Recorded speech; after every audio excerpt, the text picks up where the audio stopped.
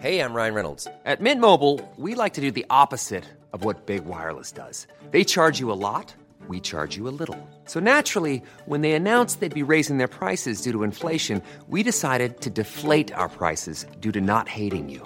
That's right. We're cutting the price of Mint Unlimited from $30 a month to just $15 a month. Give it a try at mintmobile.com/switch. $45 up front for 3 months plus taxes and fees. Promo rate for new customers for limited time. Unlimited more than 40 gigabytes per month. Slows full terms at mintmobile.com.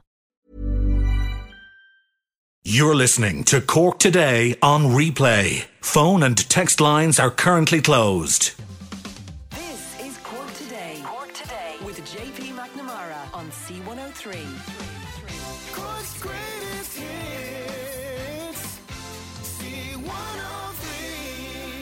Good morning, it's Cork Today, JP until 1. Patricia returns from her holidays after the bank holiday weekend on Tuesday from 10 a.m. We're with you until 1 while Bernie takes your comments on phone right now, 0818 103 103. If there's something you wish to raise on the show or comment what we're discussing, call Bernie. You can always text or WhatsApp 0862 103 103 or indeed send us a WhatsApp voice note on that same number 0862 103 103. But ahead on this morning's show shortly, we're going to hear from parents of babies whose organs were sent abroad from Cork University Maternity Hospital for incineration without their consent. They now say they want answers, and a report following a review has yet to be released despite it being due last November. We'll hear from those parents who have been speaking with our news reporter Mairead Tuig shortly on the programme.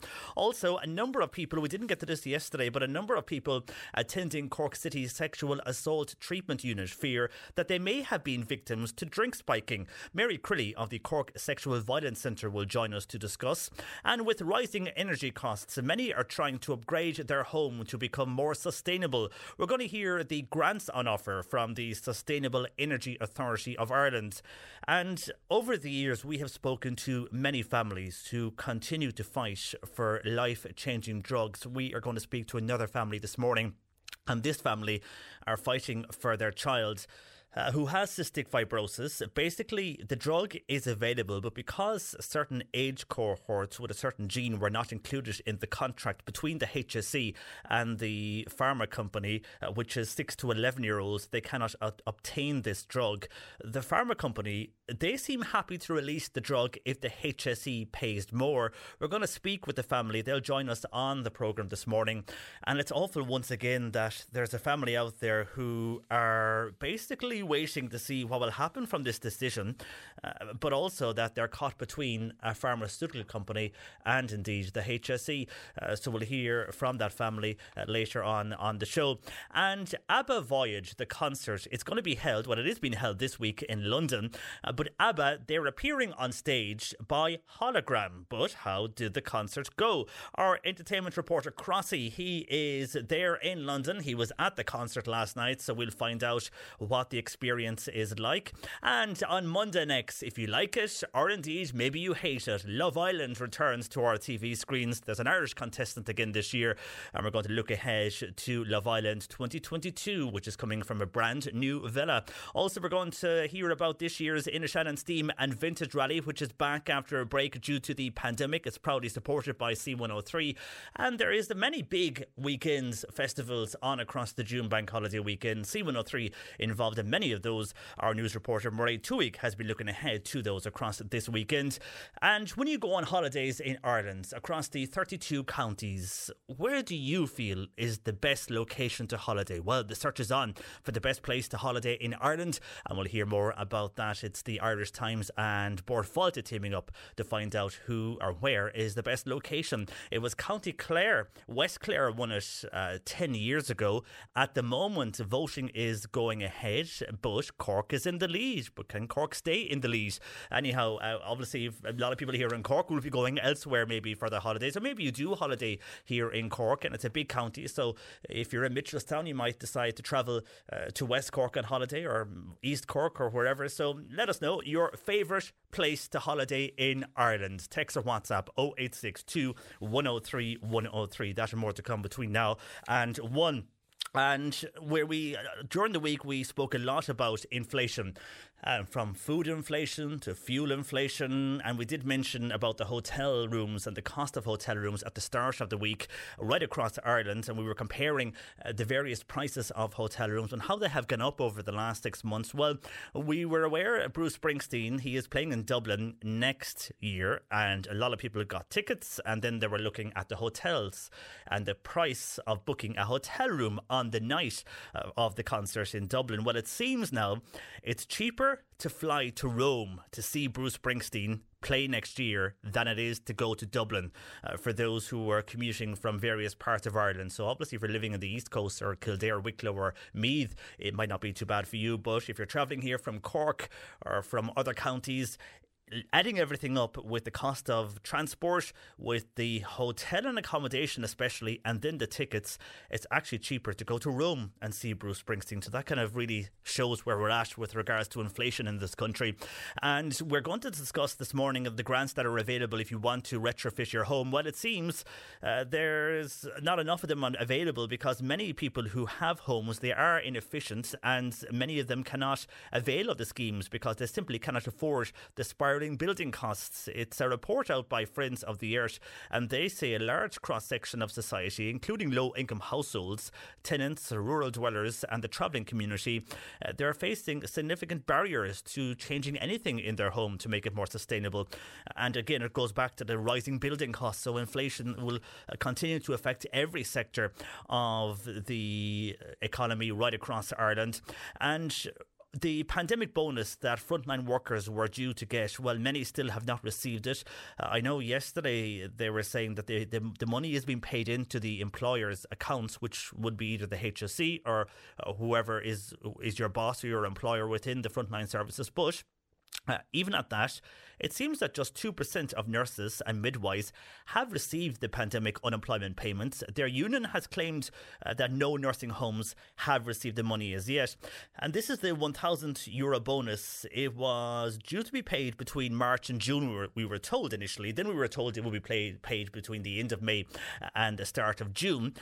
But just 13,000 of the more than 100,000 HSE workers entitled to it have received it. But it seems to be causing divides in hospitals, because we got a text in yesterday evening from a hospital worker who says that some care assistants in the hospital they work in have received the pandemic payment, the bonus, but nurses working have not received it, and they feel it's unfair that you have one part of the hospital who have received this payment, while one texter said, would you not think that the nurses would have been first to receive it over the care assistants? Now, I don't know how you change, the role or the importance of who is where in a hospital. But anyhow, that was a text that came in yesterday evening for us today.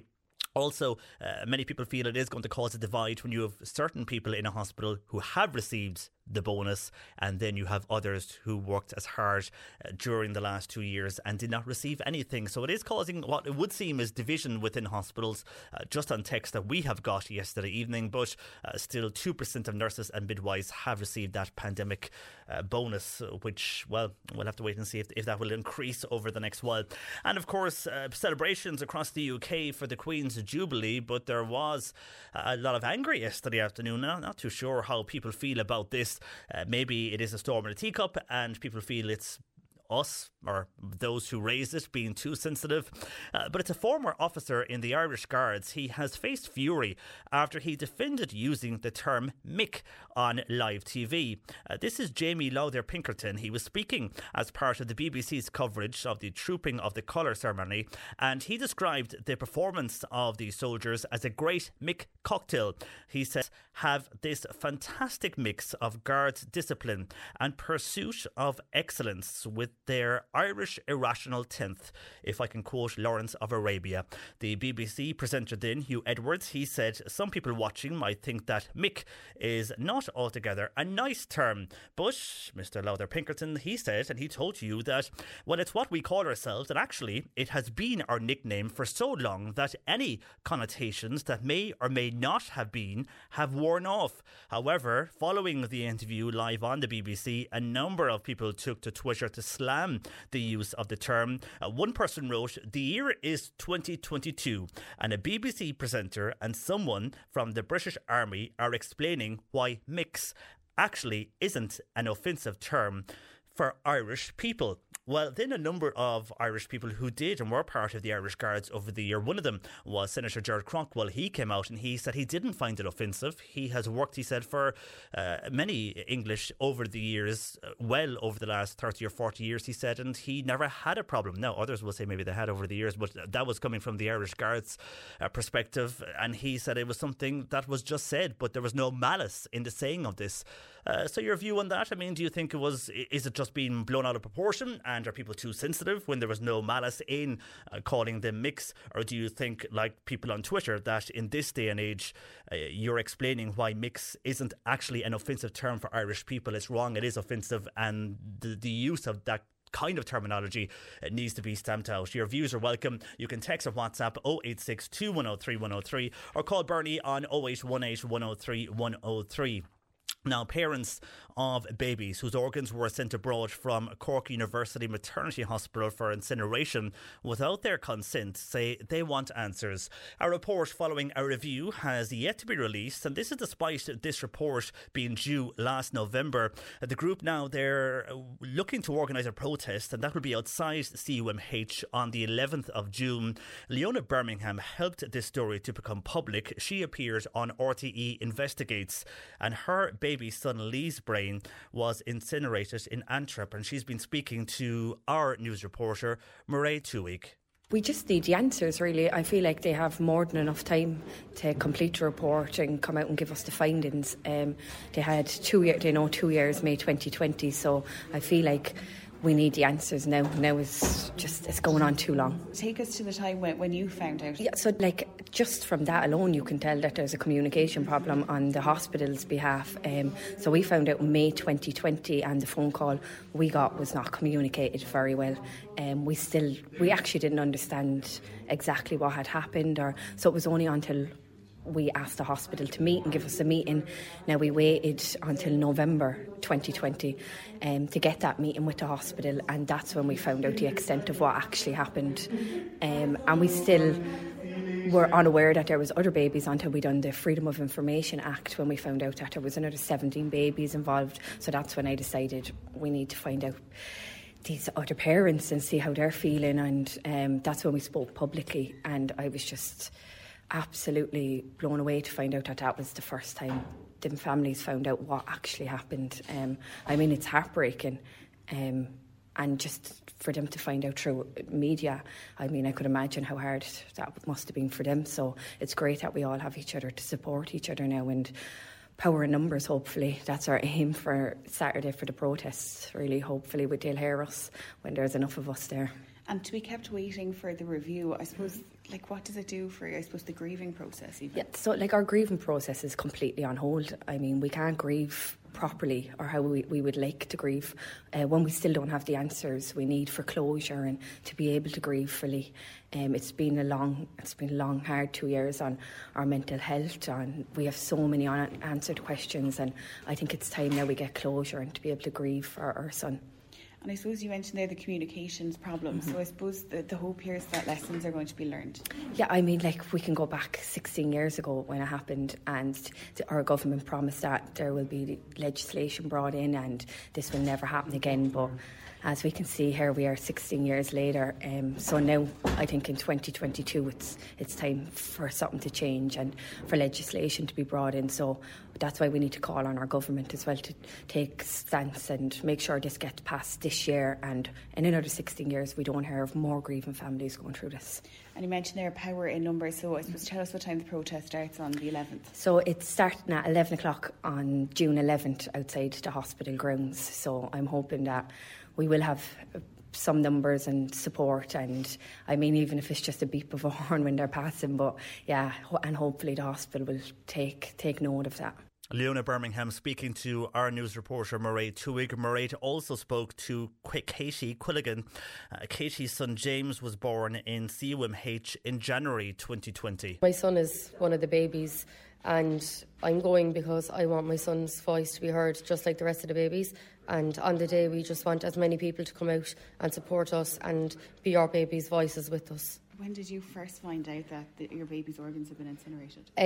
We got a call the night before Leona's interview, and basically we were just told on the phone that there was a headline going to be coming out about 18 babies and that my son was one of them, and we weren't informed of what the headline was about, just that to watch the news and watch out and see what the story was really.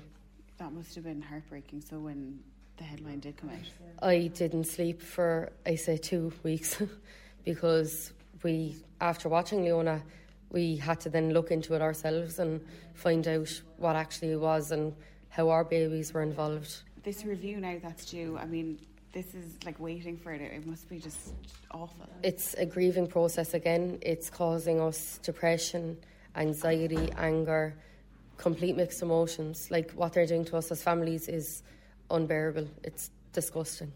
And what's the contact been like from the HC or CUMH? We only hear from them when one of us families approach them, and if they answer one family, we all basically get the same thing replied to us with just our names changed. And when the families come together, I suppose, has it brought you together in terms of this protest now that you're maybe supporting each other as well? Well, luckily enough, thanks to Leona who set up the group, we actually have become a nice little group and we keep in contact nearly every day, so it's nice to have each other as a support. Katie Quilligan speaking to our reporter Murray Tuig, and that protest will take place outside CUMH on Saturday at 11 a.m. That's Saturday, June the 11th at 11 a.m. And these are the parents where their babies, their organs were sent abroad from CUMH for incineration without their consent. And again, they're waiting on answers from CUMH and indeed the HSE. Our lines are open: 0818 103 103, text or WhatsApp 0862 103 103. I mentioned there about where is the best place to holiday in Ireland. Morris saying West Clare. Well, they won it 10 years ago. Morris is insisting on West Clare on WhatsApp, but also Deirdre saying Dingle. I love how when you go to Dingle, you just come back feeling relaxed, says Deirdre on WhatsApp to 0862 103 103. Well, I see a lot of people texting in regarding Dublin Airport. We'll have an update, and indeed we'll be hearing from those who are at Dublin Airport this morning after 11. But up next, we're going to discuss the issue of drink spiking.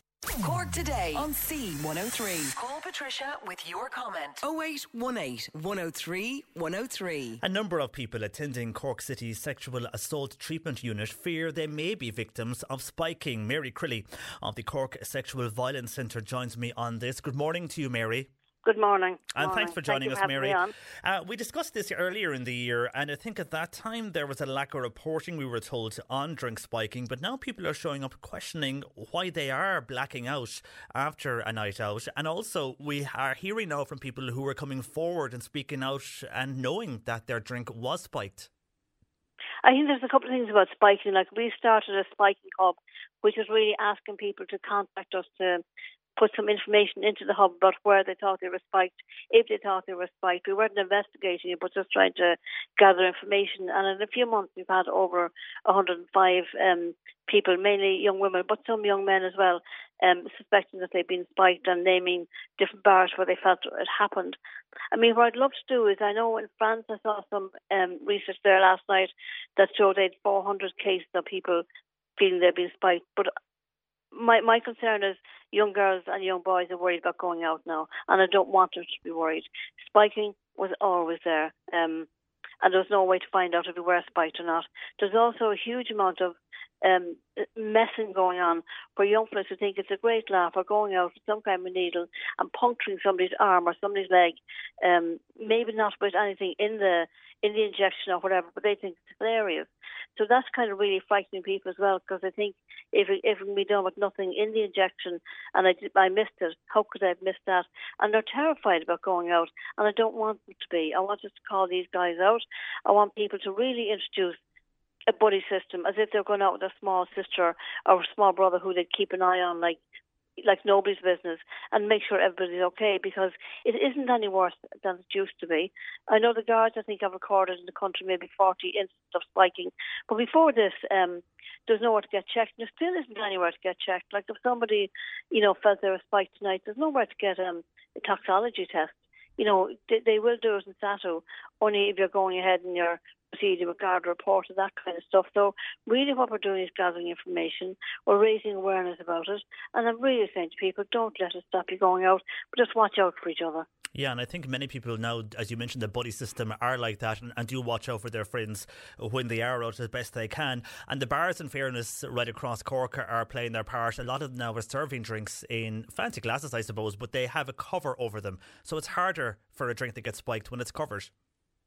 But I think the person who's going to spike the drink is the person who is with you, who's part of your group, you know, who maybe is going up to the bar to buy it. It's rarely the stranger in the corner who you wouldn't let near you, because, I mean, if your friend saw him leaving the bar or the nightclub, which is run after you, it's usually somebody that you know.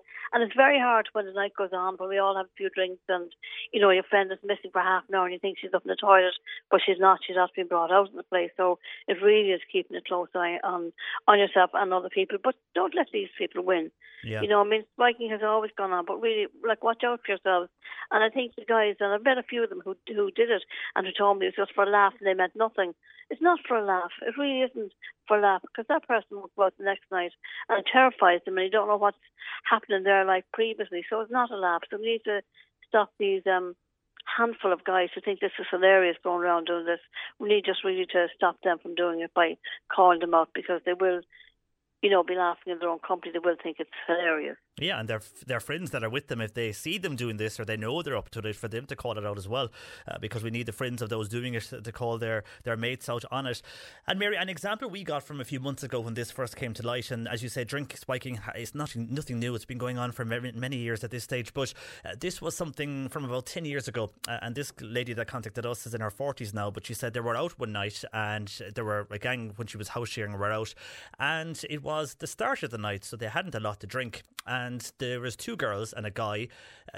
They got another round, and this lady basically could not finish her drink. She says, I'm not going to finish that. We'll go to the next bar and I'm going to get something different. So she gave it to her housemate, the guy. Okay, he drank it, yeah.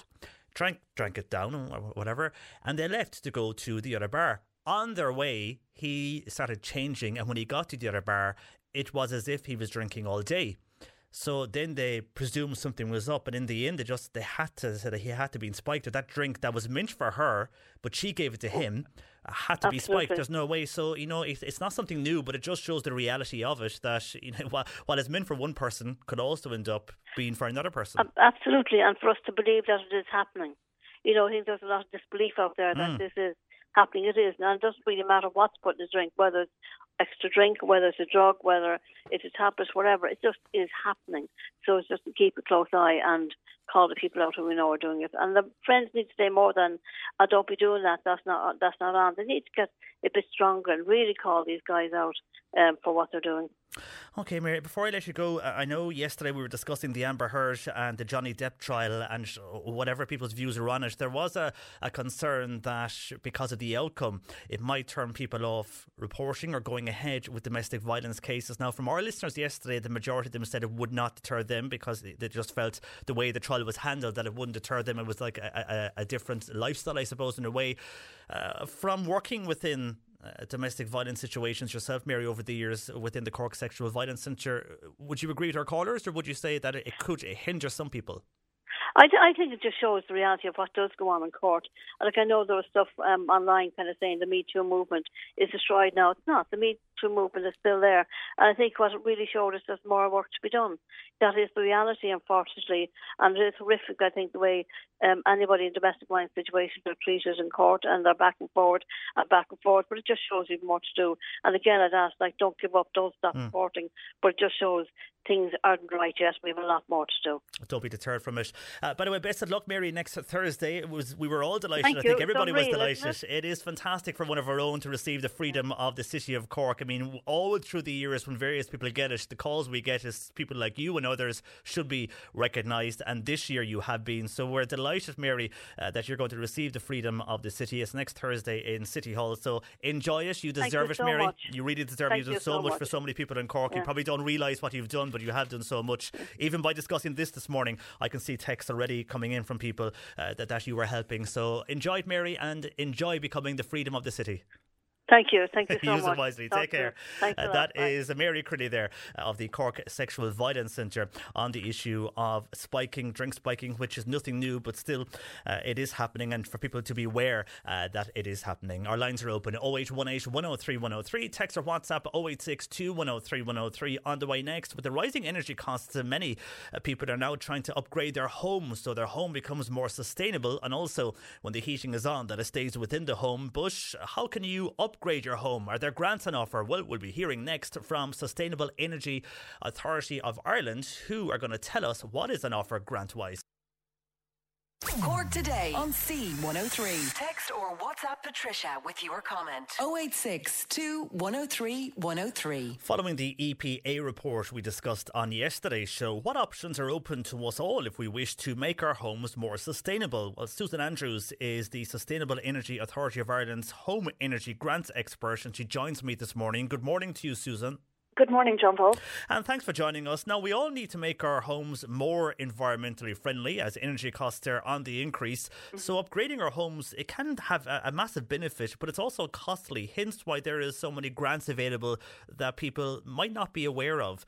I mean, the BER rating we all have in our homes, for some homes, it can be a lot lower than the newer ones we see being built right across the country. Yeah, you're absolutely right. I mean, the average BER, the building energy rating of homes in Ireland, is actually D or lower. So our homes are actually quite carbon intensive. It means they're not energy efficient.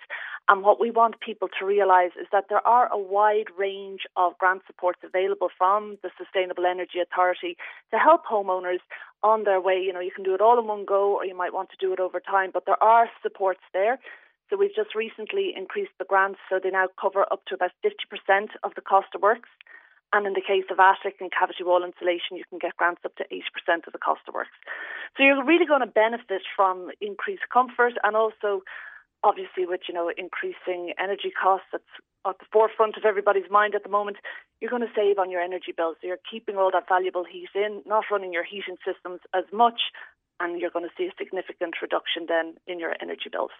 And just staying with the heating side of things, I mean, you have this one-stop shop service you operate, and that will give a lot of detail to those who need it, as it is costly to upgrade. I mean, a lot of people are looking now, trying to get away from the fossil fuel heating. And I suppose you see in a lot of the new homes this heating to pump air, or the air to heating systems that are there, or the water to air systems. There's so many of them out there.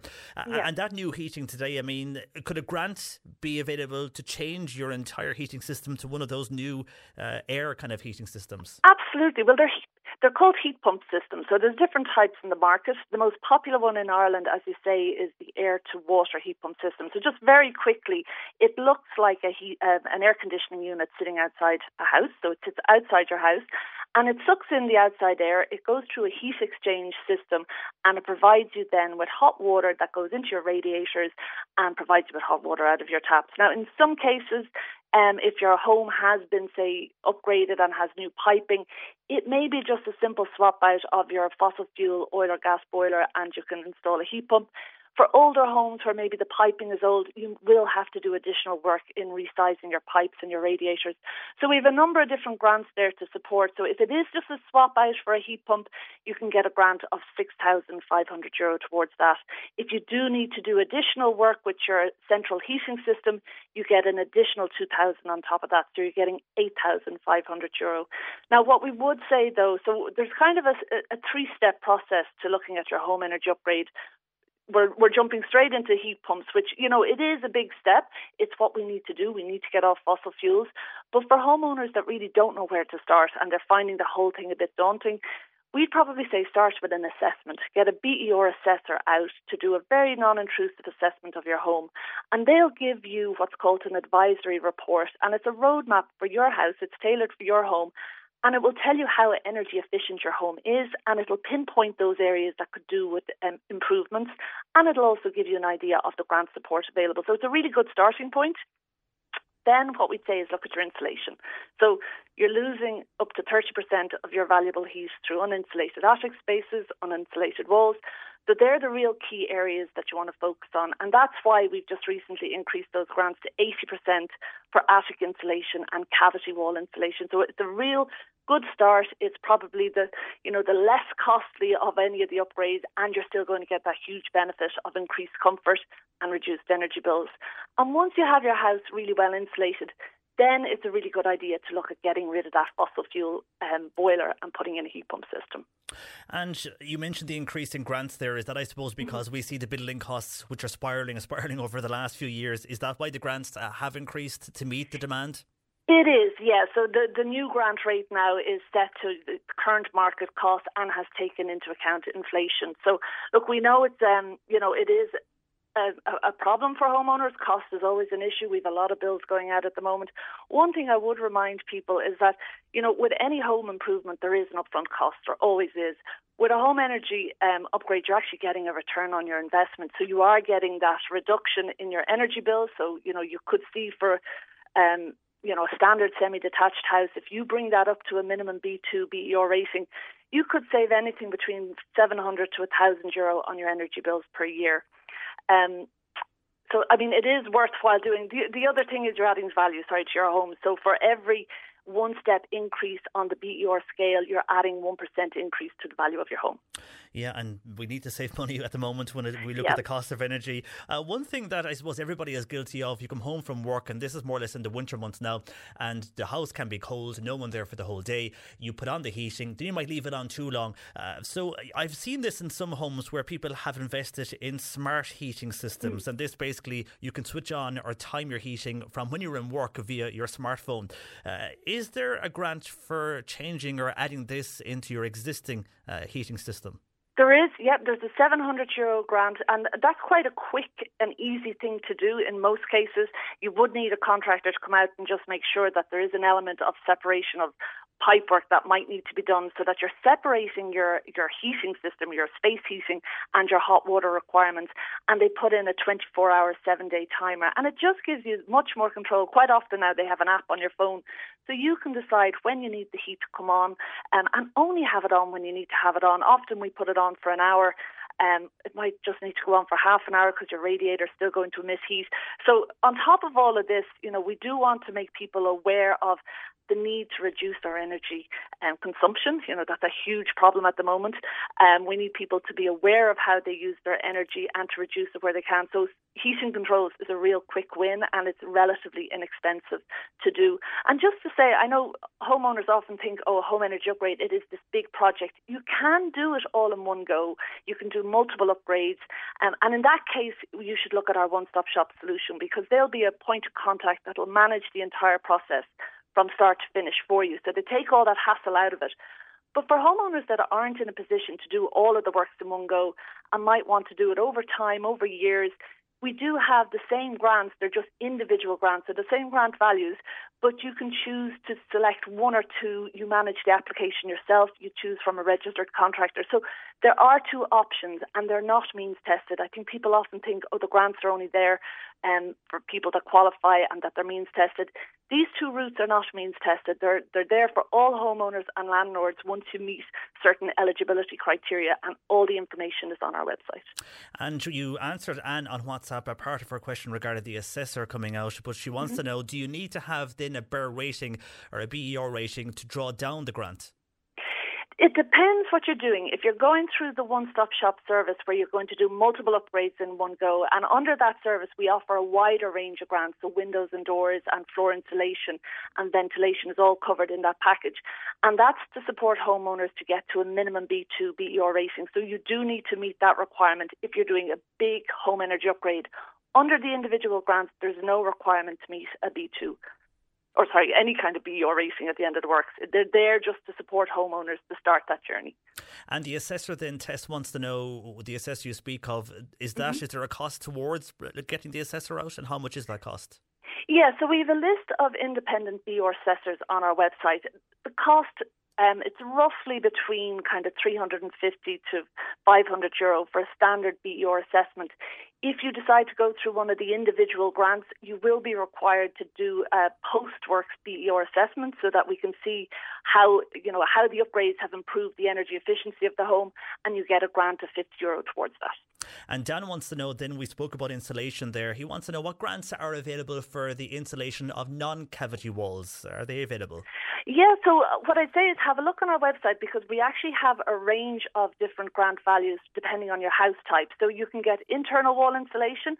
So we have different values. So we have 1,500 for apartments, up to 4,500 for detached house. And we've external wall insulation grants, again for apartments, that's 3,000, and up to 8,000 then for detached house. So there's a range depending on your house type. And then very finally on the question front, Ursula's in Shanagarry. Now, this one I'm not too sure if it will be covered by the grants or not, but she needs a new front door, as there is a draft coming through her door at the moment. So when she was looking into this, she couldn't see anything online. Could she avail of a grant towards this and changing her door? Because if she gets a new door, then obviously it will be working better and they won't be leaving any of the heat out. So we offer grants for windows and doors under the one-stop shop route. So that's really where somebody's going to do multiple upgrades and they have to bring their house to a B2. So unfortunately, we don't offer individual grants just for doors.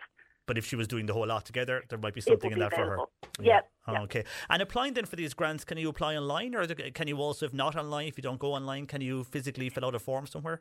You can. So for the individual grant routes, we have both an online application system. So the homeowner looks after the application and they just need the MPRN number, which is on your electricity bill, and they pop it in and they'll get approval within 24 hours.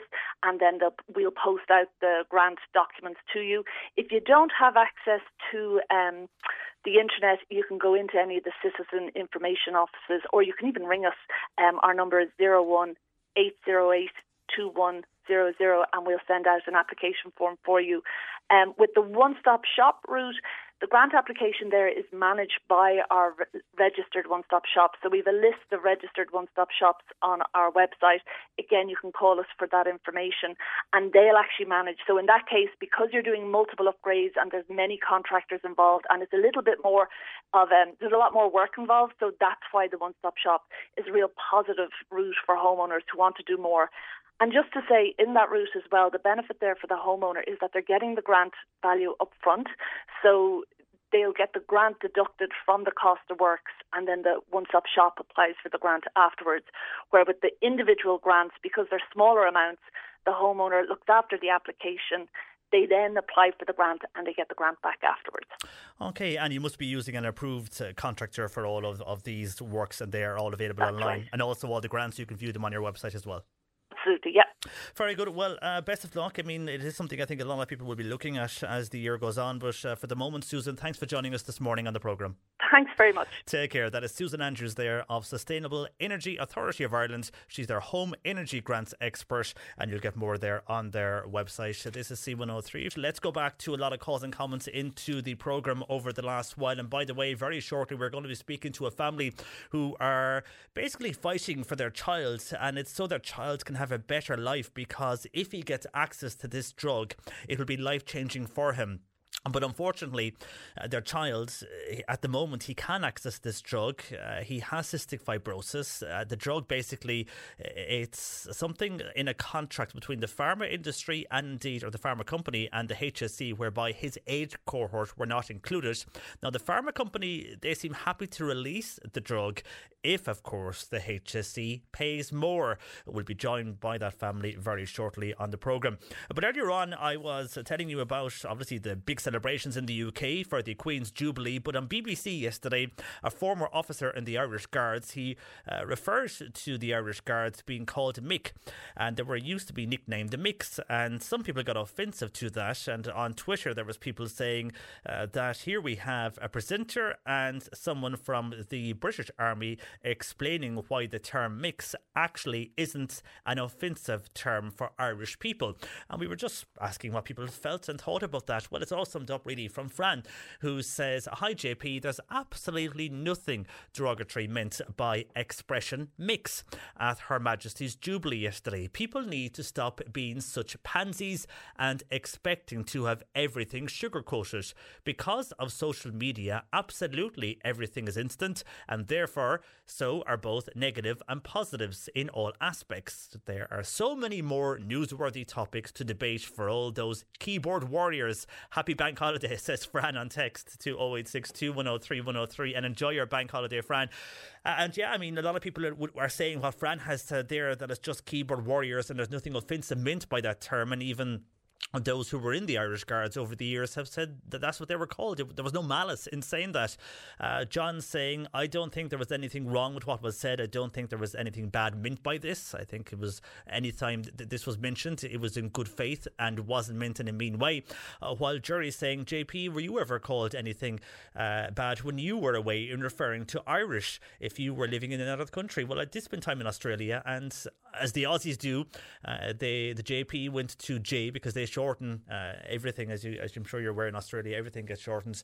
It's just the way they do things. So, I mean, you'd have the odd person saying, but again, in a good way. It could be on a night out, or it could be in a workplace going, hey, Irish, but it wasn't meant in a bad way, if you get me. It was kind of meant in a bit of banter more than anything else. So the majority of people don't find anything wrong anyhow with the mix. Comment that was made yesterday on BBC from our text and WhatsApp and indeed calls. So maybe you are different than those who have been in touch with us. Let us know. 0818 103 103. Bernie taking your calls across the programme. And Dublin Airport in the news all week, and you would have seen the coverage yesterday evening when Minister Simon Harris, he has come out, and a listener here is saying, hi JP, I agree with Simon Harris because he has said civil servants are hiding behind the government ministers after they make mistakes within the civil servants. So these civil servants are well paid and must make relevant decisions for the Irish people.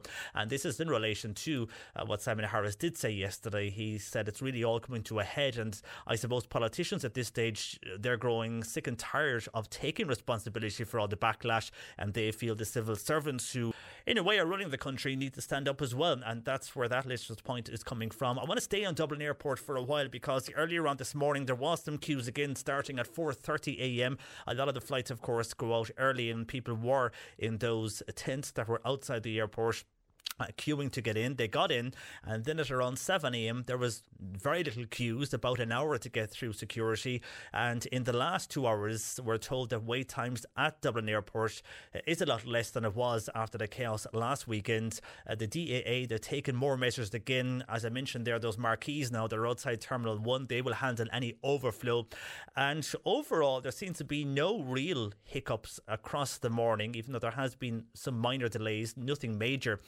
These are passengers we spoke to earlier on this morning as they were heading into the airport, and some are feeling a mix of anxiety and relief. I am 4.5 hours early. There was anxiety, but when they announced their plan, we had always planned to come around 2.5 hours anyway, and as it turns out, we're actually here 3 hours early. I'm a nervous flyer anyway, so it didn't help that the queues were so long and stuff for the airport. You can understand though, everyone wants to get out at once, We've been locked up for so long, it's so nice to get out, but you thought maybe they would have prepared for this, but I guess because it's basically everyone at once going out, you can kind of understand what's going on.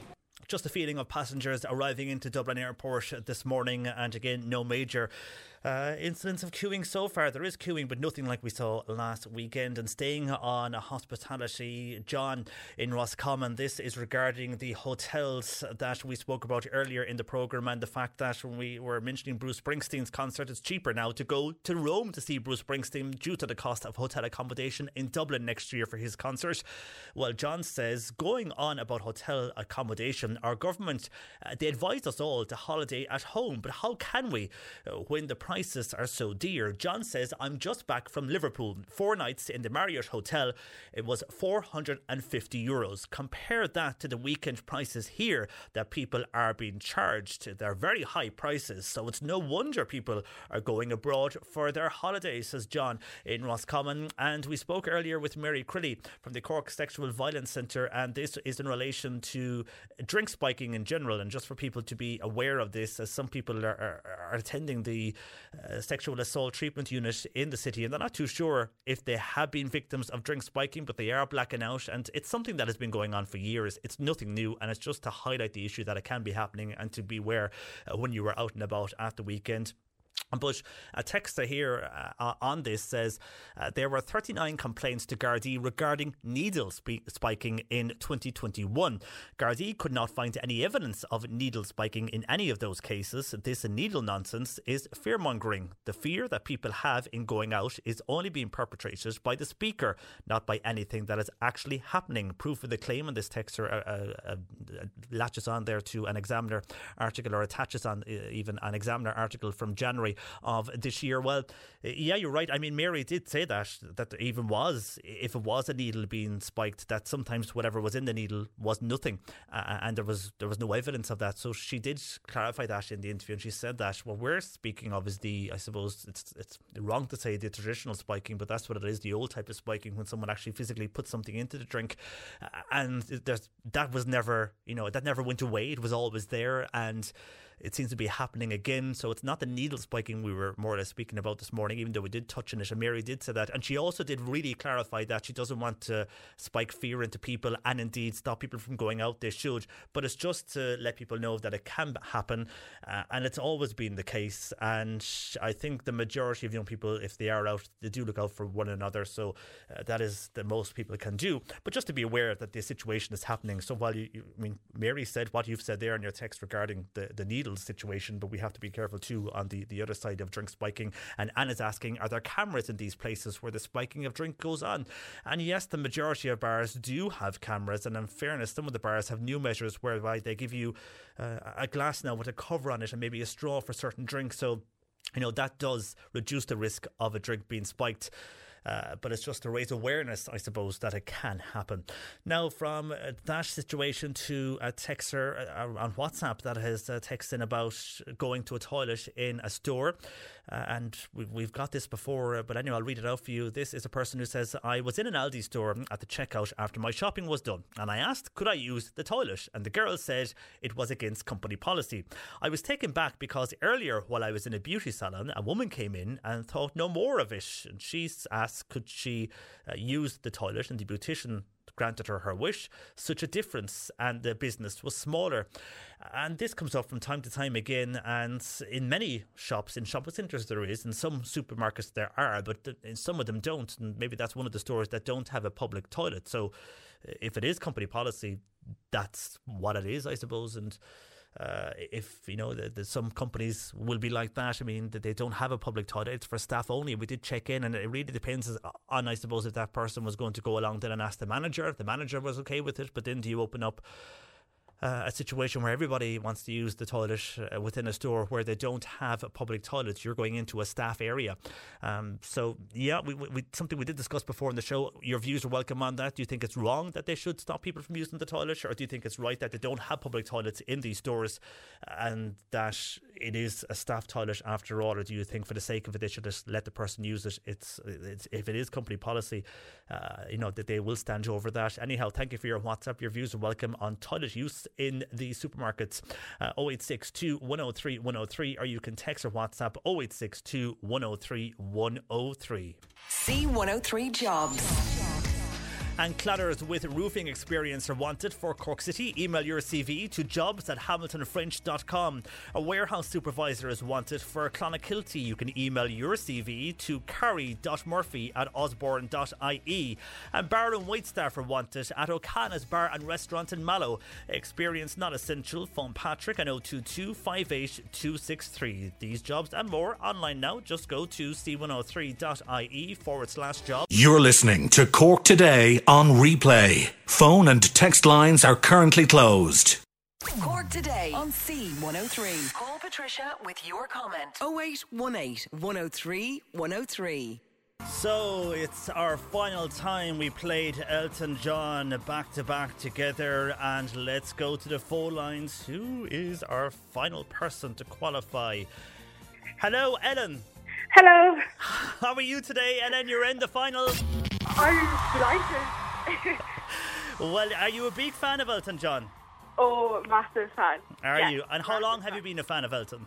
All my life, I suppose. My mum has played his music all his life, and me and my sisters are all musical, and so it's a family affair when it comes to Elton. Have any of you seen him before? No, never. I've wow. never seen him. Yeah. So the question is now you're through to the final. We'll make the draw this afternoon from 2 o'clock. As it's a family affair and you all are mad about Elton John, who would you bring? I'd have to bring my baby sister, Oh. Anna. Yeah, the youngest. Well, yourself, Anna, could be heading off. The draw is this afternoon after 2 o'clock. The very best of luck to you. Have you been to Liverpool before as well? No, never. Oh, wow.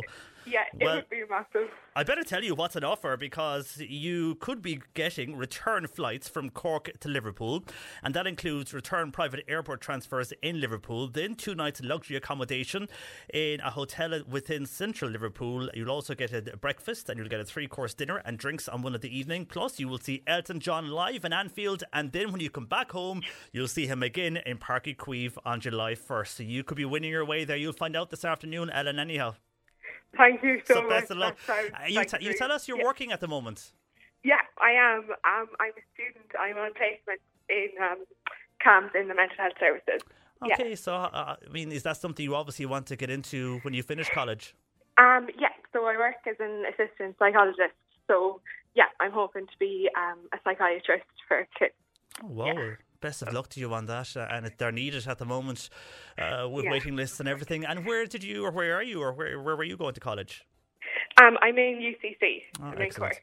Very good. Well, best of luck to you with your future career, and best of luck also later on this afternoon.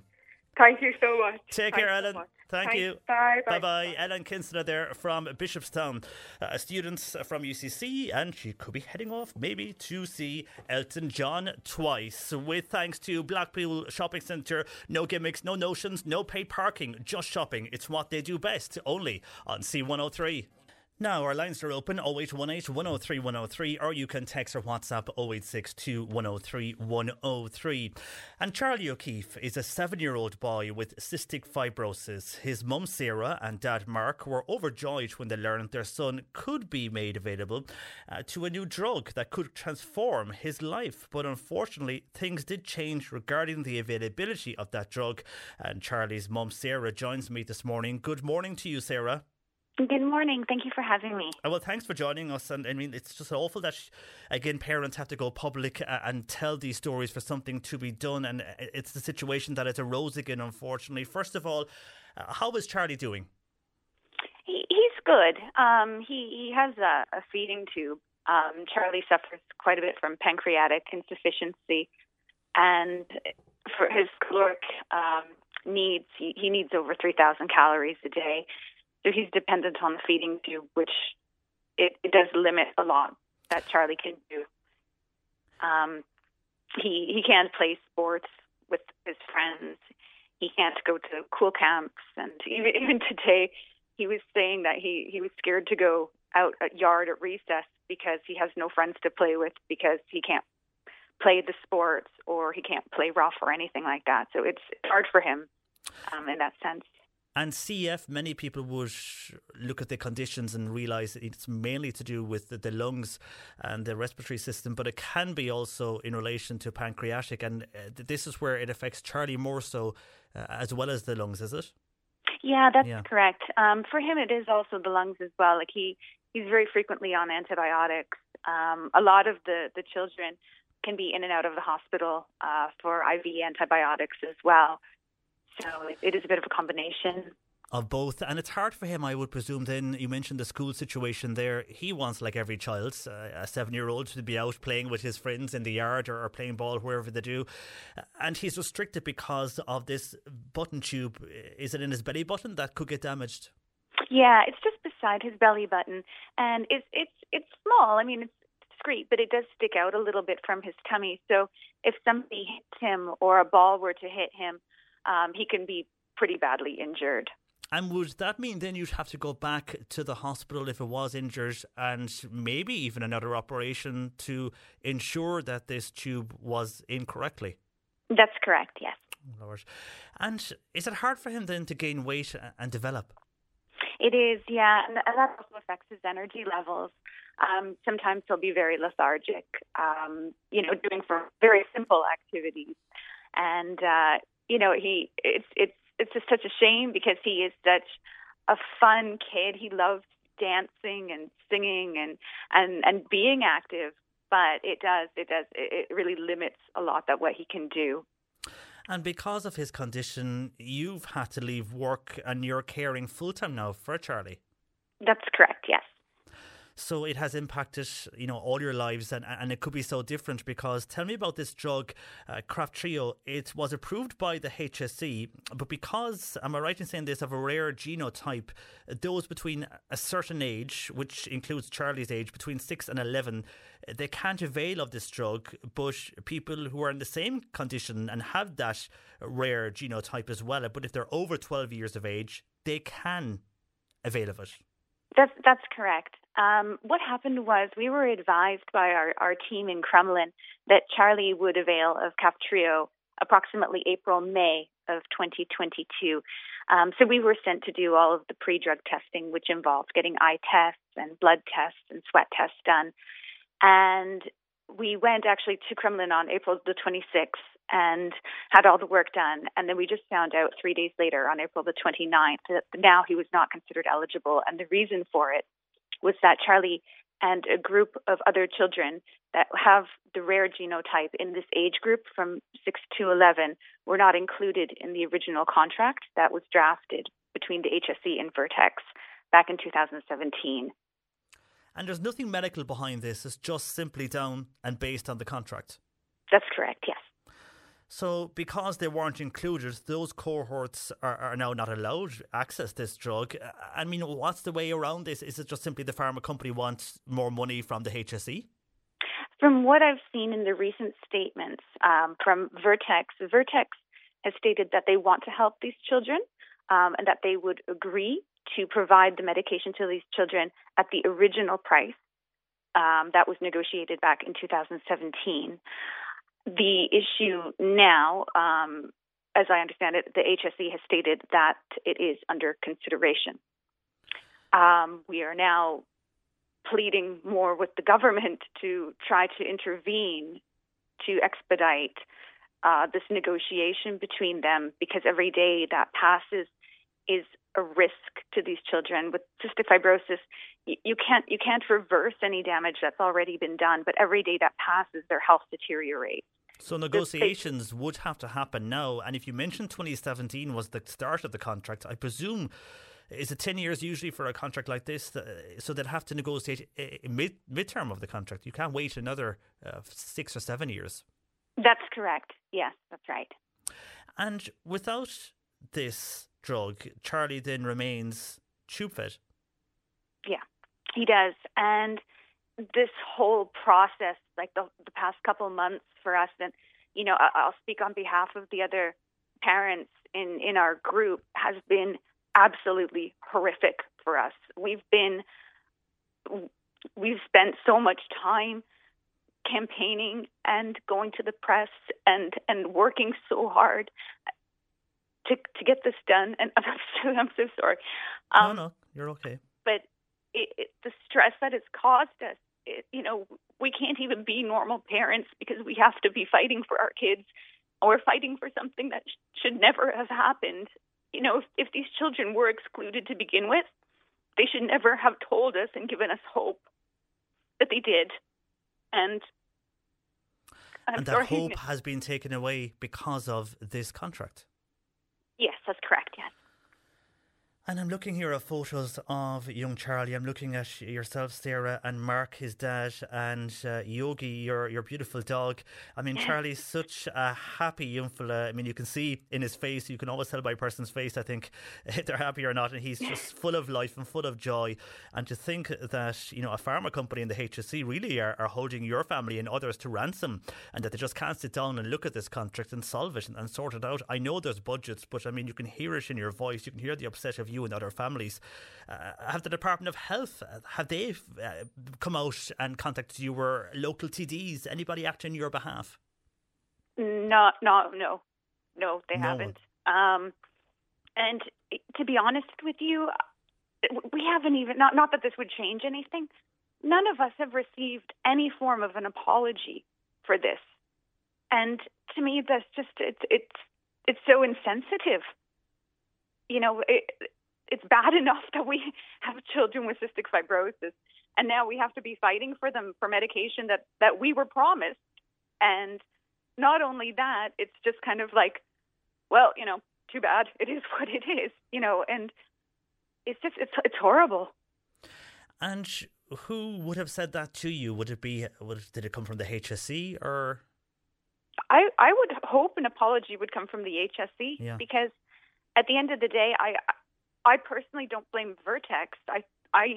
They're providing a drug to help children, and my understanding is they want to help them. And who more or less said to you, by the way, Sarah, that is more or less tough luck? Was that from a representative within the HSE? We found out, the CF community all form chats, and we all speak together quite frequently. And that's how we found out. One of the parents was advised very suddenly, and we were all just sort of in shock, and we didn't understand what was happening. And, then we spoke with CF Ireland, who have been trying to support us and help where they can. And, and they have. But even at that, we're trying to encourage the minister to meet with Philip from CF Ireland, to have a meeting to discuss what we're going to do. And even at that right now, we're not getting any answers. It's just shocking to think that you're treated like this, and that a young kid like Charlie is, a number on a sheet somewhere in an office in Dublin. I mean, it's just there's no humanity really, is there, in how they're dealing with this. Sarah, yourself then, and Mark, I mean, how are you coping with this, watching Charlie and watching what is happening to him on a daily basis? It's hard, to be honest. It's, I try to distract myself, because it's, in all honesty, this has become like completely time consuming. And, it's affecting that we're not sleeping well. I'm very emotional, clearly. You can hear that. And I don't want Charlie seeing me like this. People are coming up to us in the streets and they're like, oh, we've heard what happened with Charlie. How is he doing? And, I want Charlie to be known as a happy, fun kid, not this kid whose parents are begging for medication. It's not good. I don't, we're not like this. We don't, Mark and I, we're usually we're quiet people. We're happy. We get on with life, and yeah, it's really affected us, to be honest. And Charlie himself, I mean, you've described him being a young, happy child. Would you say that he knows he's different then from his friends, and that his friends are aware too, when they are, for example, out playing ball, that they know not to, go too hard with the football towards Charlie? Are they all very aware of what's going on? They are. And his friends are wonderful. And it's great that they are aware of his differences. And I think it's more that Charlie would just like the opportunity to do some of the activities the other kids can do. He knows his friends are very mindful of him, but I think he just wants to feel like any other kid. Of course. And school then for Charlie, how is he performing in school? Is he doing well, or do you feel that all of this is affecting him regarding education? Well, I feel it does add pressure to him, absolutely. It's great. Charlie is very creative, which is great, because that involves more of the mind and not so much of the activity side. So I do try to encourage that, and the school is very good with him as well. But, it does affect him, like I said, when he goes out on yard at recess time. A lot of the teachers have been very supportive, and they always keep an eye on it. But, I get calls all the time about Charlie being injured and something has happened, because he's weaker than the other kids. He just doesn't bounce back as quickly. And so if he fell in the yard or anything like that, you've got to call instantly just to be sure that he's okay. Yeah, that happens a lot, yeah. And as it would do with a 7-year-old, especially with his friends in a school, it is bound to mean it's normal for that to happen. But unfortunately, what's going on with the companies involved isn't very normal. I mean, as a parent, you've outlined the need for this, and other parents. If the HSE were here now with us today, or the Department of Health, what would you say to them just to get the message across? Because it seems they're not listening, or they just don't want to listen with the responses that you have got from them anyhow, and other families. What I would say to them is that this is cruel. This should never have happened. Myself, Mark, Charlie, and the other 34 families should never have been put in this situation. We never asked for this. When Orkambi was available to the CF community years ago, we were never told our children were eligible. We were very happy and supportive for the other families. And I will say the CF community is very close. And we knew what we were dealing with when Trio came and we were told that our children could be on this. This offered us a different life and different hope. We should never, if this was the case, somebody should have been aware of this glitch in the contract. And it was found out, whenever it was found out, that we should not have to be punished now because of some mistake that was made in a contract. Yeah, totally. A piece of paper that was written wrong shouldn't impact on a child's life. And we did contact the HSC. We have a statement. Now, I mean, the statement, I could go on and on and on. It's a lot of words that basically just go around and round and don't give an answer. All I can say is they say the current agreement remains under consideration, and in one aspect of the statement they say the HSC cannot make any additional comment on possible outcomes from the ongoing process at this time. So that leads us to believe that at least they might be talking to the company Vertex about this, but there's no official outcome, and all that we're getting is under consideration. I know CF Ireland, as you mentioned, they have expressed deep concern about what is happening. It kind of goes back to similar disputes over the years on the likes of Orkambi and other drugs. For the moment, Mick, of course, is a Blackpool man, so we might touch base, if that's okay with you, with local politicians here in Cork to see if they can be of any help in pushing this over the line, as in putting pressure on the HSC. And maybe if there's anybody listening in the know who has maybe fought something like this, or indeed is a politician tuned to us, please get in contact, because I think this needs to be sorted. We can't have a young guy, just 7 years old, his life just hanging because of a contract between a pharmaceutical company and the HSC.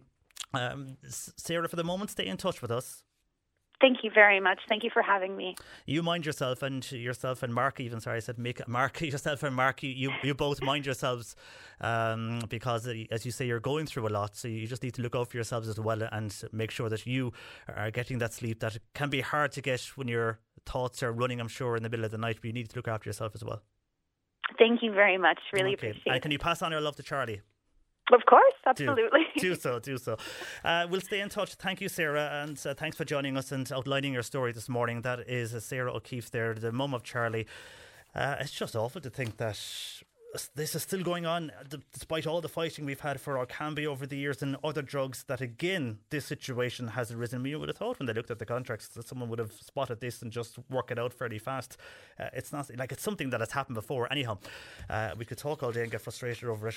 It's time now for something to be done. 0818 103 103. Lines open. You can text or WhatsApp 0862 103 103. There are some big festivals across the weekend which are proudly supported by C103. We're going to find out about the Inishannon Team and Vintage Rally next. Cork Today on C103. Text or WhatsApp Patricia with your comment. 0862 103 103. The 25th Inishannon Team and Vintage Rally is taking place this coming weekend, proudly supported by C103, and Paul Kelleher from the rally joins me. Good morning to you, Paul. Good morning. And this, I suppose, the last 2 years there was nothing because of the pandemic, so you're back again and back in your 38-acre venue. Isn't that 1 mile from Inishannon Village on this coming Sunday and Monday? Correct. It's on Sunday, starts at 12, and also on Monday, the bank holiday weekend. So we're looking forward to the event after 2 years of absence of the rally in the calendar. And again, it's as large as ever, Paul, because you have over 1,000 exhibits this weekend, and they include from Pets Corner to indeed the well-known tractors and thrashing that a lot of people go along to see. Yes, we have events for young and old. I call out a few here just to give a flavour. So we have the fun fair, we have walking areas, we have Pets Corner, fire engine displays, parade of steam engines, stationary oil engines, rural crafts, cake sales, books, stalls, spinner, butter, vintage, auction. We have flower show. We have music live on the field with Neely O'Connor and Patrick O'Sullivan. So something for everybody. Yeah, there is really, and even though it's the Inishannon Steam and Vintage Rally, there's people, Paul, travelling from all over the country, but also from the UK, because Jason Cole and Neil Clayton, they're from Buckington near Coventry. They started their journey last Saturday, and they hope to arrive in Inishannon this coming Saturday to take part in the rally. So it's not only locally, they're coming from all over.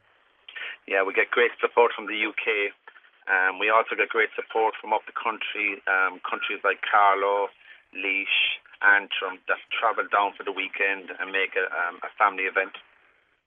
And the event has been opened this Sunday at 2 p.m. by none other than our own Paulie Palmer. Correct, yes. The official opening starts at 2 p.m. The gates opening at 12 noon. So come early, see everything, and listen to Paulie Palmer open the official 25th rally on 2 p.m. And again, you do so much good work for the Irish Cancer Society, raising so much money over the last number of years. Again, this year it's an 8 of the Cancer Society. Yeah, it's a great cause, and we've been delighted to support them over the last 25 years. And they're a great organisation to work with, and again, as I said, it's a great benefit. And for people who are attending this weekend, where exactly, I mentioned it's 1 mile outside Inishannon, there'll be signposts for people to get there, and for parking, will there be fields and free parking available? Yeah, so it'll be signposted from Crossbarry, from Inishannon Village, from Bandon, as you come into the village. It's free parking, so you can get as close to the field as possible. If you come early, there's no issue. And I would recommend that people just pack for the good weather, hopefully at the weekend, and for the large crowds to attend. Well, the weather is due to be good, so hopefully the crowds will turn out, as I'm sure they will. Paul, the very best of luck with it this weekend. Thank you very much. Take care. That is Paul Kelleher there from the 25th Inishannon Steam and Vintage Rally going ahead Sunday and Monday. Best of luck to all involved, with proceeds going to the Irish Cancer Society, proudly supported by C103. And on the way after midday, we'll be looking at other big festivals that are going ahead this weekend, along with C103 involved in these festivals. The search is on for the best place to holiday in Ireland. Jason on WhatsApp says for him it's got to be Valentia Island or Portmagee in County Kerry. It's absolutely stunning, and it's a great place to go on holiday. So much to see and do there, says Jason, and every year he goes for 3 weeks. It's like another world. Jason on WhatsApp to 0862 103 103. Where would you be going for your best place to holiday across Ireland? AP with you. Patricia is back from our holidays after the bank holiday weekend on Tuesday from 10 a.m. but me until 1, and Bernie taking your comments 0818 103 103. Text or WhatsApp 0862 103 103. And we were speaking there before midday to Sarah, and this is in relation to her son Charlie, who needs this life-changing drug. Unfortunately, more or less a dispute between the pharma company and the HSC over the age category for this in the contract means he can't avail now of this life-changing drug for young Charlie, who's just 7 years old. And the upset it's causing his mum Sarah, and indeed that of Mark, as you can imagine, is quite a lot to take in, that the drug is available but they can't access it due to a contract that states that age group can't access this drug from the HSC between them and the pharma company. Well, on that, Danny is on WhatsApp. He says, after just listening to that story of Charlie, I hope the HSC think long and hard about the suffering that family is going through. It's hard to believe that most of the HSC CEOs that are running this health service, and you wonder, do they know, considering their past professions, what indeed they are running? Danny Morley says that the health service is in tatters since Micheál Martin set up this big white elephant, and a lot of people are thinking of Charlie and indeed Mark and Sarah O'Keefe, and we'll pass on your good thoughts to them. We are going to contact some politicians here in the Cork area as well that might be able to shed a bit of light on the situation and maybe go to the HSE and the Department of Health and see if they can put pressure on for this to be changed or for negotiations to take place now regarding that contract. I'm not too sure if they are in negotiations on changing it. They said they're in a process, but what that means they haven't clarified to us anyhow. Then that basically more or less what they have said in a statement is that everything is under consideration, so we'll wait and see what happens. But our best of luck to the O'Keefe family and indeed to young Charlie. If he does receive that drug, it means, as he is currently tube fed, that he will no longer need to be tube fed, and it will really improve his life. So we do pass on best wishes to Charlie and the O'Keefe family from everybody who has been in touch following our interview. And earlier we had a lady who was on WhatsApp, and this was that she went into her local Aldi store and she asked could she use the toilet, and she was told that it was company policy that she could not use the toilet. And we were saying, yes, some shops, they don't have a public toilet, so that is the company policy. Maybe the manager was called, he might have no issue, but maybe that was just the staff line they have to give out. And on that, John says that lady probably spends about €100 a week. If it was me, I'll call the manager, I would show him the receipt, and then, John says, I would tell him I would never shop here again. That woman could be 10 miles away from her local Dunnes or Tesco stores, and most of those have toilets. It's a disgrace, says John on WhatsApp. And we spoke earlier with the Sustainability Energy Authority of Ireland. They were advising of grants that are available if you wish to go and insulate your home or upgrade your home. That grants are out there. Well, Morris in Glanton, when we spoke about the heat pump system for your home, he's asking what is the actual cost though of getting a heat pump for your home? What will the homeowner have to pay? Well, the grants range from €6,500 to €8,500, and the heat pump for the entire system, it can go from $12,500 to €23,000. But then there is different systems out there. Some can go from €8,500 to €14,500. So I suppose it depends on whatever system you're going to get and the size of the house and all of that. But there is grants available, and if you want to inquire, I suppose there is better places to inquire from. But you can get the valuation and how much of grant you are entitled to then, and you can also figure that out online on the SEAI website if you are interested in going down that route. Now, a lot of talk about fuel over the course of the week on the show, and we all know at this stage, when we were starting off the week, petrol in some areas were hitting the €2 mark. By today, nearly the majority anyway of areas of Cork that were getting texts and calls in from this morning are telling us that petrol now is more or less on average in Cork ranging from 203 to 205 from all various parts of the city and county, and diesel seems to be coming in between 195, 196 to 199 depending where you go. I suppose shop around is what is people all we can advise, really, isn't it? Just to look around and see where you can get the best deal for petrol or indeed for diesel. But as consumers are feeling the squeeze, as the prices are rising again across this week, a lot of experts have said we should be all carpooling, and obviously enough, if you can do so, that is, use public transport. And this is a way of reducing the cost of commuting. Well, we asked these people in East Cork, have they ever tried carpooling? And they had mixed feelings on this solution. Something like that will have to be done. Bike or foot or load into a car with other people. That's all you can do. Maybe for people with children going to school, but I work on my own, so it's not going to affect how much I have to put into my car. Not really. We're in a provincial town here. We're not commuting. Everybody has to have a car to get anywhere. There's no local transport. I'm sure in Dublin that would work. So there we are. A lot of people have mixed views on that. If they would carpool, is that a solution or not? Just have a WhatsApp in from Mill Street to say petrol now there is 206.9. That's a lot for petrol. Isn't it price? I paid 203 yesterday, so they are all around the 203, 206, 207 mark now. I've got in an area, they don't say where in Cork, but Johnny's saying I just paid 207 for petrol. So it is increasing, and it's a lot, especially if you're a commuter like those people. Anyhow, thank you for your WhatsApps and texts on fuel costs. We'll stay on the roads because Mossy on WhatsApp says, hi John Paul, on my own, or I'm on my own on this train of thought. He wants to know, I am fed up with some important important roads being tight and narrow to pass. We pay our taxes for our roads and we are part of the EU and part of Europe. So we expect our roads to be able to drive or for us to be able to drive safely. And if we meet another car, truck or trailer, we should be able to pass them safely. It's not the large good vehicles are the fault of the roads, it's the roads are so narrow for those vehicles to get through.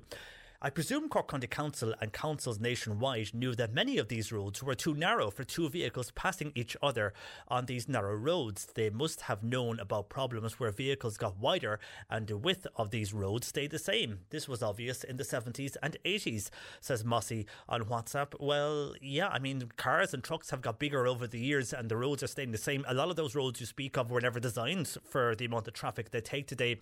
And while the main roads are... Well, I'm not too sure. You say you're in West Cork, Mossy. I mean, you can know if you were. The main N71, that isn't designed for the traffic that it takes, not also for the trucks that have to travel on that road. Likewise for the Bantry line, but on more minor roads that you talk of, they're also getting busy. A lot of people now are using minor roads to avoid the main roads. They're so busy with traffic, they feel they make a faster journey on their minor roads. So now those roads are getting blocked up as well. And those smaller roads were never meant to be taking not alone the traffic, but the type of trucks and cars that are on those roads, as both, as you say, have got bigger over the years. So yeah, I think many would agree with you on that one, Mossy. And Councillor Deirdre Kelly in Dunmanway wants to send best wishes to the West Cork Jesters who take part in the International Mixed Ability Rugby Tournament, and that's kicking off this weekend, so best of luck to everybody there. And just going back to the Inishannon's Team and Vintage Rally, somebody on text asking how much is to enter the rally. To enter the rally, it's €15. For old age pensioners, it's €10. And for a family of four, it's €30. And under 12s are free. That's if you wish to go along to the Inishannon's Team and Vintage Rally, proudly supported by C103 in aid of the Irish Cancer Society.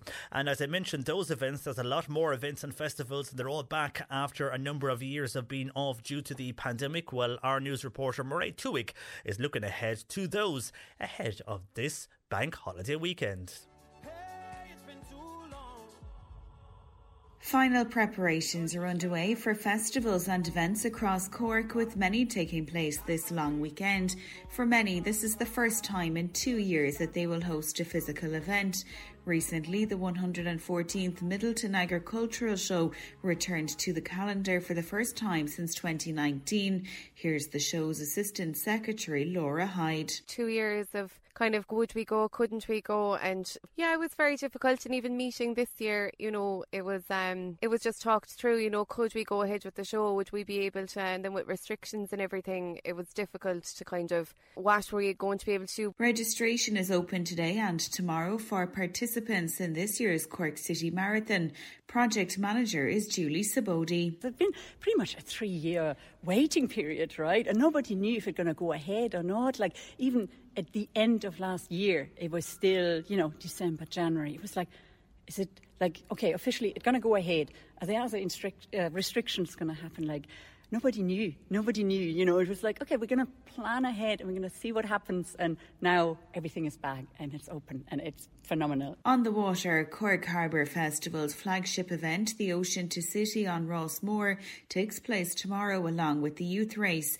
Claire Hayden is Bodoruk's youth programme manager with Mehel Mara. The youth race is just part of a great big race on the day. We're expecting about 500 people in total to be part of the race.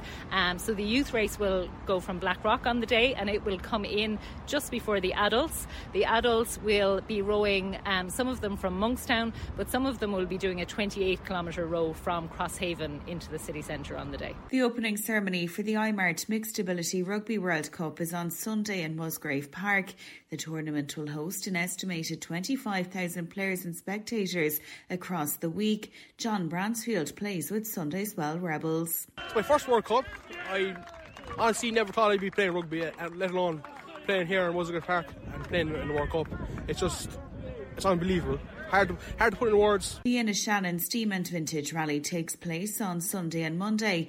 PRO Paul Kelleher says it's great to be back. The event is really a community event. It's great to see such activities after a long 2 years in COVID. We're hoping that everybody will come and enjoy the event. It's in aid of a great charity, the Irish Cancer Society. We have a long history with Upton Steam Rally and Shannon Steam Rally. Gig goers continue to head along to Live at the Marquee, with more acts to take to the stage across the month. Peter Aiken says it's a great venue. There is this roar in the Marquee, like when the Coronas come on. I've brought somebody on the stage one time, where's ZZ Top, and they couldn't believe it. Like it's frightening, the roar. I don't know whether it's a tent, it accentuates the sound, or it's just people can't believe they're seeing ZZ Top, so... The jam-packed long weekend leads into a busy month. Cork Carnival of Science on June 11th and 12th at Fitzgerald's Park is a free family fun STEM festival. Project manager is Mervyn Horgan. Exactly. I think everyone needs a good fun day out and everyone needs to get back into the crowds. And Fitzgerald's Park was fantastic. It's a fantastic venue. It's central. It's got an awful lot going for it. So we're looking forward to it. I mean, 2019 was the last time we ran this event and we had a fantastic response from the people of Cork. We were delighted. Cork Midsummer Festival gets underway from June 15th. Festival director is Lorraine May. The city really does become the stage again and the gallery, and we have events taking place in warehouses, forts, boats, buses, streets, and of course our brilliant theatres as well. Up to 55,000 visitors are expected to pass through the gates of the Cork Summer Show on June 18th and 19th. President of Munster Agricultural Society Robert Harkin says they will have a competition for attendees to show what they learnt during lockdown. You grew home vegetables, you learned how to knit, you learned how to sew, you learned how to draw pictures. We have competitions for all of that, and these are amateur competitions. This is nothing professional about this. This is really what you grew in your garden. Bring it along and we'll have a judge that will be able to judge it and tell you where you are and how you're doing in it. The message from organisers of festivals and events across Cork is that it's great to be back.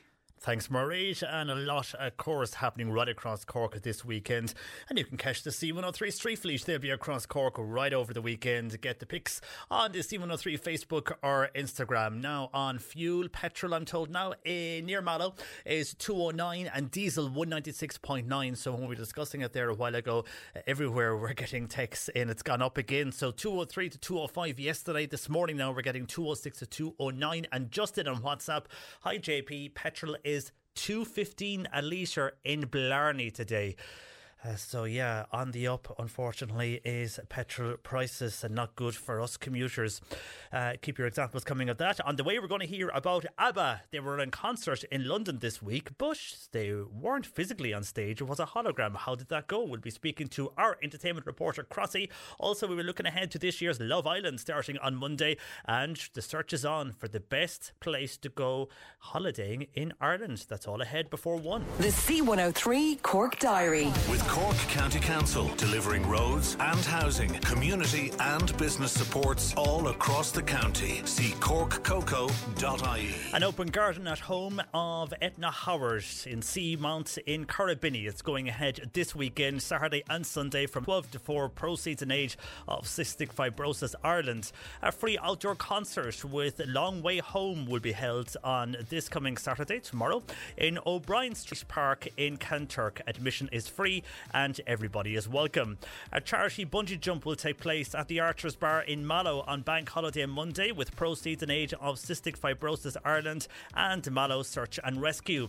A coffee day will take place on June the 11th from 11:30am to 4pm at the Coach House Glebe House Gardens at Emmett Square in Clonakilty. It's organised by Claire Cunningham and Eileen Shepherd, and it's in aid of West Cork AOK and Clonakilty Red Cross. And this Sunday, Theo Park, their big fundraising event for Ukraine, which is a truck, tractor and vintage run. It's going to kick off in Theo Park at 1 o'clock. Cork Today on C103. Call Patricia with your comment. 0818 103 103. ABBA, and they are back in concert in London this week with the ABBA Voyage Tour. Our entertainment man Crossy went along. Good afternoon to you, Crossy. Do you know what? My jaw is still on the ground. It's so hard. I just don't know. Is this the future? Like, for anyone that's listening, right? This is a hologram. So when I told my mom that, they said, "Are back together? I thought they weren't going to do anything." I said, "Mom, they're doing something together, or they're not doing something usual. They have built a hologram of themselves, which is basically CGI and light and ABBA as in 2022, but ABBA as in the 1970s ABBA with the 2022 voice of them as they are now. And while you're sitting in the crowd crossing, you're looking up at them on stage. I mean, does it look like it's very real? Because I've seen videos and it looks like it does, but as you're physically there, I mean, is it worth the money to pay to go and see what they're calling avatars, which they mean a take on avatars on stage? So I saw a couple of TikToks and Instagrams before I went, and my friends were telling me about it, and I was like, oh, I don't really know. I said, so I really want to watch ABBA in concert in a cinema. And my friend went to see it opening night, and she was like, go. She said, it will blow your mind. They actually play 3 songs that aren't like belter songs, like aren't like Mamma Mia or Chiquitita or Fernando. They're 3 of their back catalog songs at the start, because everybody needs to just go, wow, is this happening?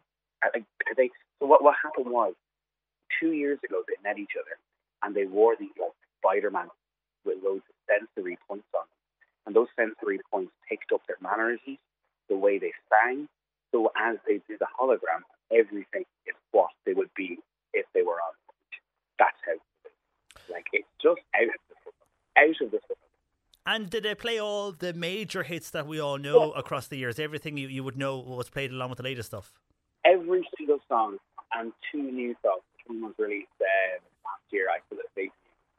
And it was just ABBA's greatest hits, as they were back in the 1970s. Now, I was lucky I got to a lady who saw them back in the 70s. And she was crying for most of it. She said, this is just unheard of. Like, what's happening here? And I was saying, look at the way they're hugging each other, as in the hologram hugging each other. And look at the way they're interacting. Was that what they were like when they were on stage? She says, A1, this is what they wear, and this is how she remembers them. So it's kind of weird, because, they obviously would not have been able to dance, jump around the place, or do anything like that if it was ABBA as them now. So is this a new way of thinking? Are there bands out there now looking, going, right, we're not really able, we've got a good voice, but we're not able to dance around anymore. Do we get a hologram? So this is going to be there for 5 years apart. And they're hoping they're going to go to Las Vegas and have ABBA as the home of Las Vegas. So it'll be interesting to see if that happens, because from what I've heard, flying out for. And anyone who has judged this before they went to see it, when they walk out, they're going, oh, that was different. That was actually enjoyable. And that's at certain points of the night, holograms talk to the crowd. They're getting reactions from the crowd. They obviously the crowd are going to cheer and all that. Yeah, so you could see other bands in the future that may no longer be with us, or indeed bands like this who are not able to perform as they feel anyhow on stage and dance around anymore, that they could use holograms in the future. And considering your draw dropped over it, that you would go along and that people would go along to view a hologram, because ABBA themselves were there for one of the nights and they were smiling, and I think one of the members got up dancing. It was so real to them and obviously brought back memories. A lot of memories, and they actually do talk about that, as they're on stage, they talk about the fact that they had dated each other, and that, they were talking, so they're talking about the problem, knowing me, knowing you. They're telling us the backstory of it. This is a hologram talking to me in a way that a real person would talk to me. Apparently, the night before last and the night before that, Benny and Bjorn actually came out on stage afterwards.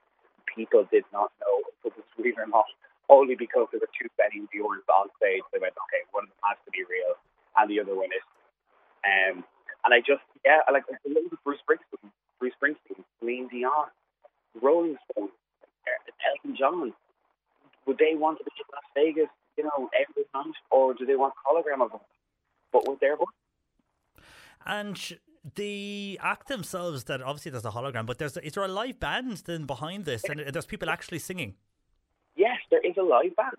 So right to the left of the stage, there's a massive live band, and actually ABBA reference the band constantly, and they introduce the band, they walk over to a point to the band. So there was parts last night where Agatha starts talking to the crowd, and she turns around and she's like, okay, the guys are just going to get changed into their next week before we start singing again. So her hologram, because but you're so immersed in it, you actually think it's real, that they actually are going to get changed to come back in and be in different suits. And that's how mad it is. There's at one point they're hugging each other. And, if you go to Tree Arena or you're at the Marquee Court, there's always 2 big screens beside the stage. They've got that as well. And you get to see really up close and personal. They're fingernails, you know, their fingers, their smile, like everything about them. It's such a strange experience. Like, I don't think Instagram or TikTok or anything like that does justice. You're not allowed a phone in there. They've asked people to use a phone, so you're literally there dancing, enjoying it, and not having the restriction of having your phone, which I think is a big plus. Yeah, and a lot of people, I think a lot of concerts are going that way where they don't want people to film or use their phones anymore. Crossy, we're going to leave it there. The line is just fading a bit on us as you're moving there. So we'll leave you go as you head back to Dublin. But for the moment, thanks for joining us with that update of ABBA in concert in London. Even though it's a hologram, as Crossy said himself, yes, he would recommend it. And even hearing and watching ABBA themselves, sitting down, watching themselves perform as a hologram, they were blown away. So if you thought a hologram wasn't the way to go to see ABBA again as they were in the 70s, you got it there. Crossy says it is. Now, also something that is back on Monday.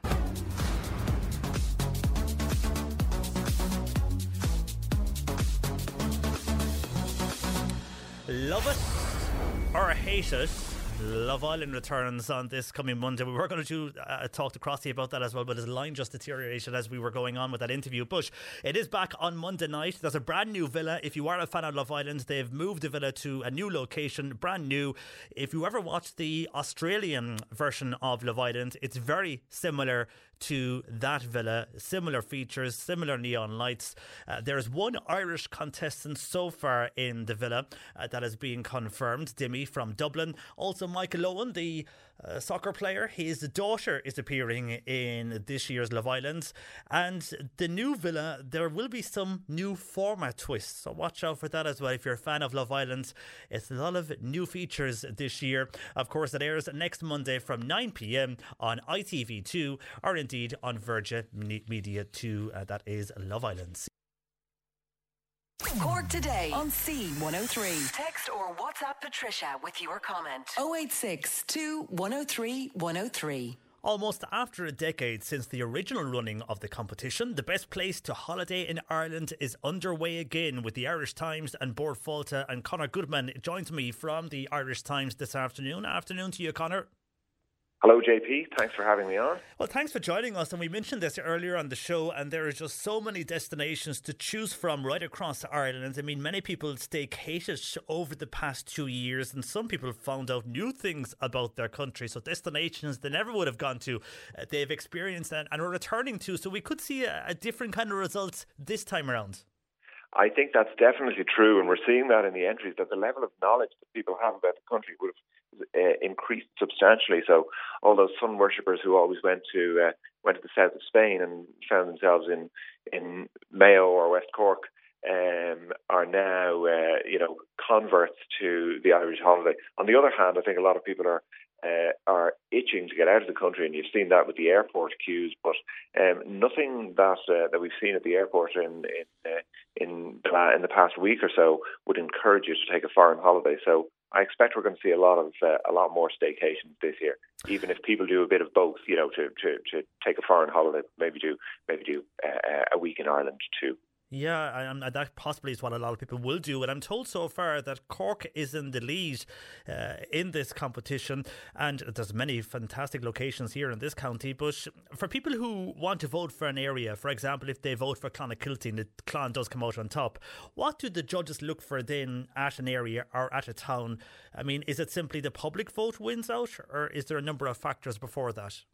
It's not just the public vote, but it is important. So what we do is we ask members of the public to nominate an area, and what we've counted, what you're talking about there, is the number of nominations per place.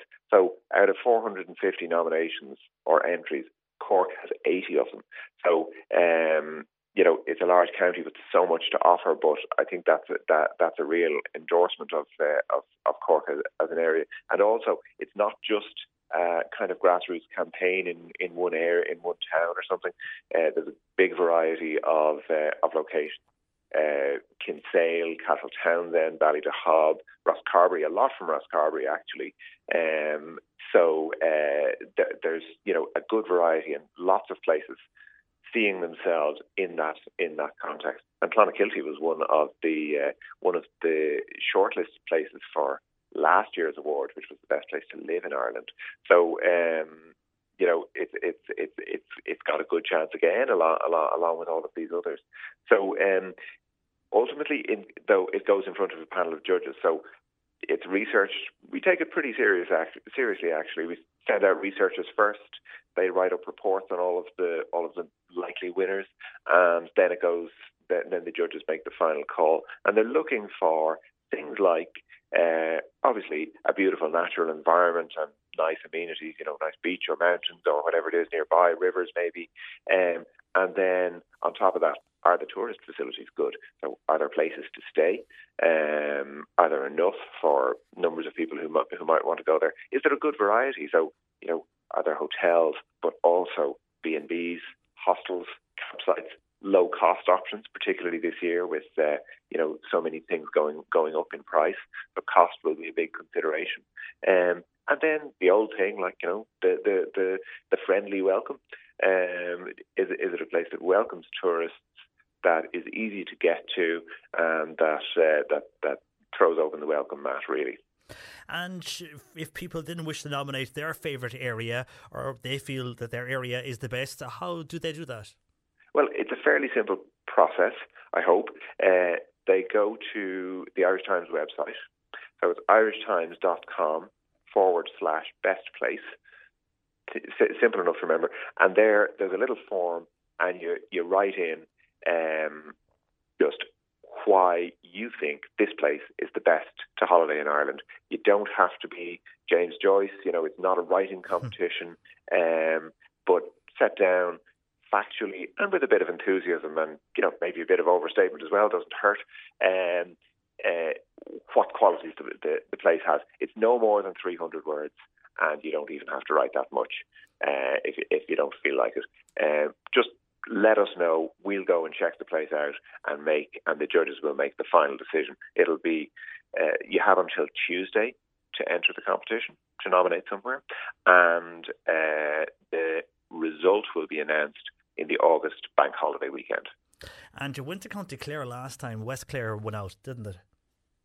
The winner last time, yes, it was the Loophead Peninsula in County Clare, and it won. It sort of had this X factor on top of the things I'm talking about, in that it had a real vision for sustainable tourism. They didn't want big tour buses. They didn't want massive numbers. They wanted to preserve what they have, but also share it with other people. So it was, at the time, a fairly novel concept of sustainable tourism. It's become quite a mainstream idea. And so they had great vision, and they implemented it very carefully. And they brought everybody with them as well who was living there. It has really helped to mark them out as a tourist destination, put them on the map. And speaking to Killian Murphy, who was a restaurateur there at the time, he's now a county councillor, he said it made a huge difference to Loophead and the villages and towns within it. So if somewhere in Cork or wherever wins it, it can make a big difference to a place. So it is worth doing. It can have a huge benefit locally for the tourist economy and generally then for kind of sense of pride and community pride and all of that as well. I will say it's not only about the winning, because we will also have a long list of 20 places that are great to go on holiday. There'll be a short list, even better if you get into the last 5. But there's kind of kudos from every stage, and being included in the longer list as well. And the PR will make a difference for all those areas, especially if they win it. People looking to go somewhere, when they see it on a list or see it winning out overall, it will change people's views of an area. And we've got so many locations on text and WhatsApp across the morning. First of all, Joe in Kilmallock, he loves Kinsale. He feels it's kept very well, and he worked for a time in the Trident Hotel many years ago as a trainee chef. So hi to you, Joe in Kilmallock. Also, a lot of people mentioning Dingle, Portmagee, Galway, Donegal, various areas of Cork. Yourself, Conor, have you any one location that you favour over another? Well, I'm chair of the judging panel, so I have to bring a certain amount of objectivity to it. I must say, I love holidaying in Ireland. I love holidaying north and south. I do go to Dingle a lot, actually, because my wife's family are from there. I love Dingle, But I also love, areas of West Cork. In fact, I love all of that coast from Baltimore, Crookhaven, Ballydehob, Skibbereen. Very, very fond of that. It's a good drive from Dublin, but it's always worth it. And I visit Tramore on a regular basis as well. Good friends there in Waterford. Well, we have a lot to choose from. All right, Conor. I'm really pleased, I must say. So, but I think Ireland has a huge amount to offer, and this competition is about trying to tell people a little bit about that, and also places that are a bit off the beaten track. It's not necessarily about awarding a well-known place, but also trying to give people a little bit of new information. True. As a newspaper, I suppose. Yeah, true, exactly. Well, best of luck with it. People have until next Tuesday to go and get their votes in. For the moment, Conor, thanks for joining us on the programme. Many thanks. Take care. That is Conor Goodman. He's an Irish Times journalist and chair of the judging panel. You can get voting now. That's where we leave it for this week. My thanks to Bernie Murphy, who produced a very busy week, and Patricia Messenger is back with us next Tuesday from 10 a.m, where we will be teaming up with Food Solutions. You could be winning yourself a €150 voucher for Food Solutions next week on the programme. Have a great weekend. I'll chat to you Sunday morning with the Irish Sunday across North and East Cork and Cork City, while John Green is on the Irish Sunday in West Cork. So until Sunday morning at 10 a.m, enjoy whatever you're up to across the weekend, or whatever one of those many festivals we have mentioned. Enjoy them. I'm John Paul McNamara.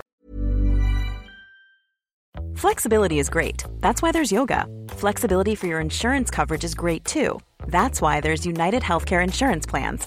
Underwritten by Golden Rule Insurance Company, United Healthcare Insurance Plans offer flexible, budget-friendly coverage for medical, vision, dental, and more. One of these plans may be right for you if you're, say, between jobs, coming off your parents' plan, turning a side hustle into a full hustle, or even missed open enrollment. Want more flexibility? Find out more about United Healthcare Insurance Plans at uh1.com. Planning for your next trip? Elevate your travel style with Quince. Quince has all the jet-setting essentials you'll want for your next getaway, like European linen, premium luggage options, buttery soft Italian leather bags, and so much more. And it's all priced at 50 to 80% less than similar brands. Plus, Quince only works with factories that use safe and ethical manufacturing practices. Pack your bags with high-quality essentials you'll be wearing for vacations to come with Quince. Go to quince.com/trip for free shipping and 365-day returns.